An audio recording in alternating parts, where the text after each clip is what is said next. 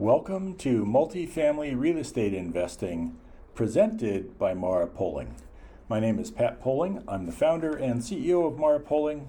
Happy to be with you again this week, as always, to discuss a topic that is pertinent for us right now because we're in the middle of a new acquisition, and that is tailoring a deal. How do we structure a deal and what levers do we tug on to either optimize cash or maybe growth or taxes or some combination of two or maybe even a balance between all three? That's what we're going to talk about today, and I hope you found it enjoyable. As always, if you have questions, shoot me an email, pat@marapoling.com, and please swing by the Learning Center at marapoling.com. We'll actually be posting a new webinar series this week. We've got a couple of new sessions coming up that are not live yet for registration, but they will be in the next few days. So swing by marapoling.com. That's marapoling.com and check that out. Okay. We really like multifamily. We're long on multifamily. We think it provides a wonderfully secure and stable investment platform and can be used to generate cash income, create wealth for the future, and provide tax advantages that you don't get from stock investments and bonds and other sorts of vehicles like that. And not every multifamily deal is the same. Some of them are different by virtue of the kind of asset they are, but some of them are different because we simply build them differently. And that's what we want to talk about today, is how we tailor a deal to achieve the objectives we have from the get-go. Now, our total return fund, and the key tip-off there is total return. Our total return fund is focused to be a secure, stable investment that has essentially a balanced performance between cash and growth and tax advantages. No one of those really is the dominant player. Hence, the kinds of assets we look at and the size and the kind of value add work we do and the debt structure, all of that is really tailored to give us that nice balanced return. But what if I wanted to do something different? What if I wanted to find a property where I could accentuate one of those return elements, either growth or cash or tax? So let's just take an example. Let's say that we're going to go out and we want to find an asset and structure an acquisition so that we can optimize cash flow. We're not disregarding growth. We're not disregarding tax advantages. We're simply going to focus on cash from the standpoint of that's really the leg of the stool, if you will, this three-legged stool that we want to have lead the pack when it comes to the financial operational performance of the asset. So how would we do that? Well, if we want to optimize cash, one of the things we're going to do is we're going to look to purchase a bargain, or another way to say that is we're going to look to purchase a high cap rate asset, meaning that we're buying a lot of NOI for every dollar that we pay out. And remember, cap rates are inverse from price. So a low cap rate, right, like a 5 cap, means you're paying $20 for a dollar of NOI. A higher cap rate, like an 8 cap, means you're only paying $12.50 for that same dollar of NOI. And NOI is the machine that drives everything. It drives not only growth, but it also drives cash performance. So being able to purchase a higher cap rate asset is going to put us in a position where we can generate more cash. Now, how do you do that? Well, you could certainly just go into the market you would have gone into anyway and look for the same kind of asset you would have looked at for a balanced return and just negotiate better. Well, we try and negotiate really well on every acquisition, right? We always want to get the best price that we can.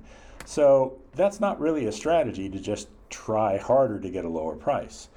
What it means is looking at different kinds of assets or different markets. Now, one way to do that is to go down in terms of grade, right? So instead of a B or a B plus asset, you're looking more of a B minus asset or even a C plus asset that's going to have that higher cap rate, so you're getting more value in terms of purchasing that NOI.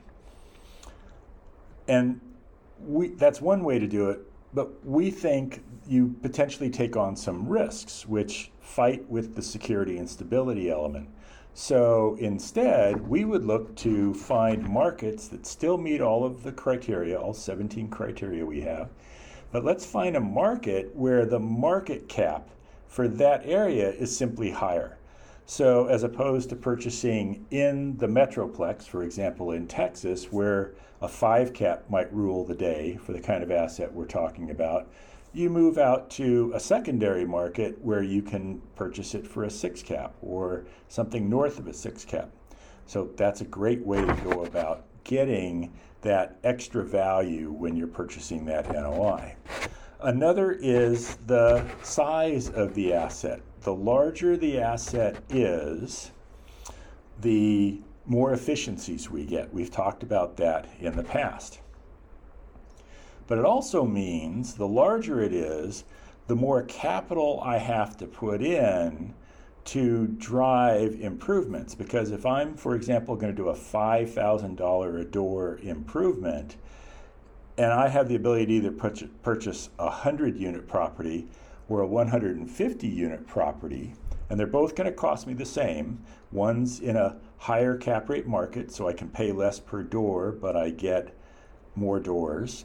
And the other is in a low cap rate market where I pay more per door and I have fewer doors.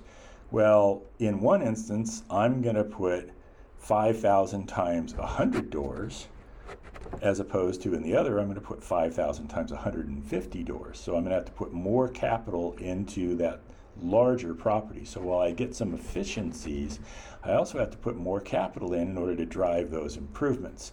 So I may want to look at playing around with different size assets in terms of how that's going to help drive the cash performance. And a lot of that has to do with the kind of value add that's available. Is there a big delta on existing rent regardless of value add? If there is, then value add may take a smaller role in the program. If, on the other hand, it's pretty close to market, but there's a very clear demonstrated incremental rent opportunity for the right size value add work, well, then that may become the way that we decide to move forward on that. And then the final piece of the puzzle, at least of the ones we're going to talk about today, would be debt, in terms of how we want to structure that debt. Now, if you've been listening to our podcast for a while, you know we like having flexible debt. And that doesn't necessarily mean floating rate debt. It simply means debt that is structured in such a way that we have a lot of options for when we might exit. We could hold it longer term, we could get out at 5 years, we could sell it as an assumption, we could do a variety of different things. We could take some supplemental debt out. If we've built up some lazy equity, we have a lot of cards that we could play from that standpoint. In this instance, if we're trying to drive cash, we might trade some of those options off to get a lower rate so that we can really optimize the delta between the cap rate that we pay and the cost of the funds that we put into the deal. That, combined with executing a value add plan, could present a very nice cash return and still be done in a way that values the security and stability. So that's one way to go about structuring a deal. So another would be, let's go after growth, right? Let's not be as focused on cash. Instead, let's pump up the growth. Let's create a lot of wealth. Well, as you could imagine, some of what we just described for cash, we turn around and go in the other direction. So cap rates. We probably want to buy a lower cap rate property. Not because we want to pay more per door, but we want to be in an environment where incremental NOI has a lot of leverage, not debt leverage, but a lot of leverage, cap rate leverage, in terms of driving value. So I mentioned a moment ago in the example an 8 cap. If you buy an 8 cap, then you're getting a 12.5 times multiplier on your NOI growth. So grow NOI by $1 and you add $12.5 in value. If you're in a 5 cap market and you grow NOI by that same dollar, you now get $20 in incremental growth. That's a significant difference. What is that? I didn't do the math, but it's like 60% more growth for the exact same NOI dollar. So looking at lower cap rate properties put us in an environment where we can have more growth. Size, again, we're probably here, while we're going to like big properties, we're probably going to look at something where we can moderate the amount of capital we have to put in, so we really optimize the growth. So it might be a smaller property where there's a bigger value add opportunity. So it might not be a $5,000 value add, it might be a $10,000 value add that's really going to drive rents, maybe 15 or 20% or more. But it's not a huge amount of capital because we're doing it on a smaller number of units, as compared with that 8 cap property that would be the same price, where you'd have a lot of units that you'd be exposing that to. So the value add component could be different. And the source of those dollars is going to be different, because if we're really focused on growth, I mean really, really focused on growth, we may take cash flow from the first handful of years, first year, second year, third year, and take those dollars and add those dollars to capital that we bring to the deal to fund the value add improvements. So the property is generating cash, but it's cash that we're reinvesting to drive value and the growth of the value of the asset. And then again, with the debt, we're looking for that same kind of flexible structure. And yes, if we can get a lower cost of capital, that's great, because it'll generate more cash and we can use that cash to invest in the property.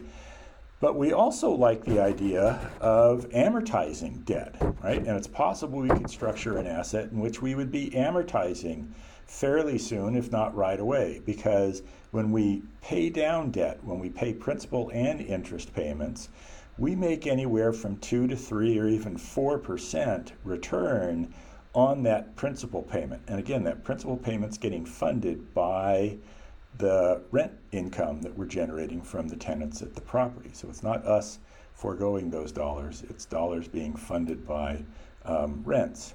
So there's 2 examples of how you could work towards the cash side of the equation, still having growth and still getting tax value, and how you could move towards the growth side of the equation. And yes, you would still generate some cash. Maybe you'd use some of that cash the first couple of years, but eventually you're going to be throwing off cash that's going to go back to whoever has fronted the capital for this.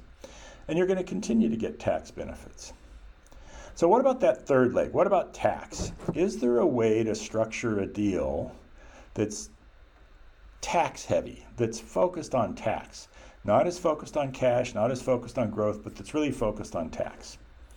And so 2 answers. One is possibly. Somebody out there may have put deals together that are extraordinarily tax efficient and that are intentionally structured in such a way that they're going to generate tax value back to the folks that are invested in that. I don't know, because I've never done that. We don't think it makes sense, especially in an environment where you're focused on security and stability. We don't think it makes sense to have tax lead a strategy. We think it's great, once we have decided on a strategy, to look at how we can take full advantage of all the tax advantages that are out there, every piece of the tax code that we can use, whether it's the different depreciation vehicles or acceleration of depreciation, or certain amortizations that we can take, the write-off of interest, and certainly 1031s that we have often talked about. We want to look at taking advantage of all of those in every instance, but we're first going to start, like we always do, with security and stability. But then next, we're going to either be focused on cash or growth or some balance. and then we'll take a look at tax. So I don't know that there's a way to do that. Maybe one of you knows it and is going to shoot me an email and say, I know how to do that, and here's how I've been a part of that. It's just not something that we focus on as part of our modeling. So I don't have any firsthand experience to comment on from that standpoint. So part of what I hope you can take away from this, and again, whether you're building your own portfolio or looking to invest with someone like Maurer Poling, or you're actually already one of our investors, or you're talking to me right now about potentially joining Maurer Poling as a member, is that multifamily is not a monolithic investment. There is no such thing as, well, I'm invested in multifamily and therefore it looks like this. There are certainly some characteristics that are uniform and common across multifamily. Multifamily benefits from a shortage in rental housing. It benefits from, in many instances, a fixed supply that can't respond because of the economic elements around new construction, and yet there's growing demand. So there's a supply-demand imbalance. That's true almost uniformly across multifamily.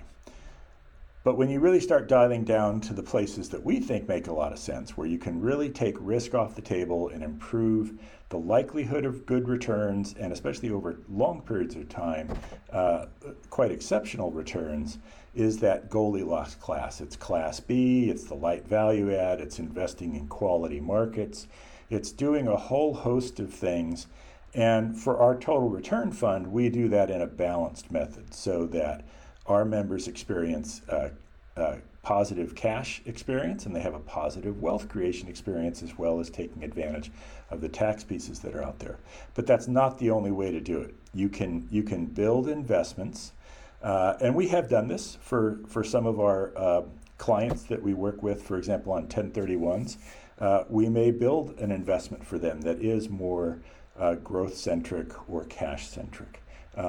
And you can do that, but you can do that in a way that still stays within the boundaries of being a secure, stable, smart multifamily investment. If you have questions about any of what you've heard today, feel free to shoot me an email. Again, pat@maurerpoling.com. Please check out the website. Like I said, we're going to have some new webinars posted in the next few days for you to register for. And please join me again next week for our next episode of Multifamily Real Estate Investing.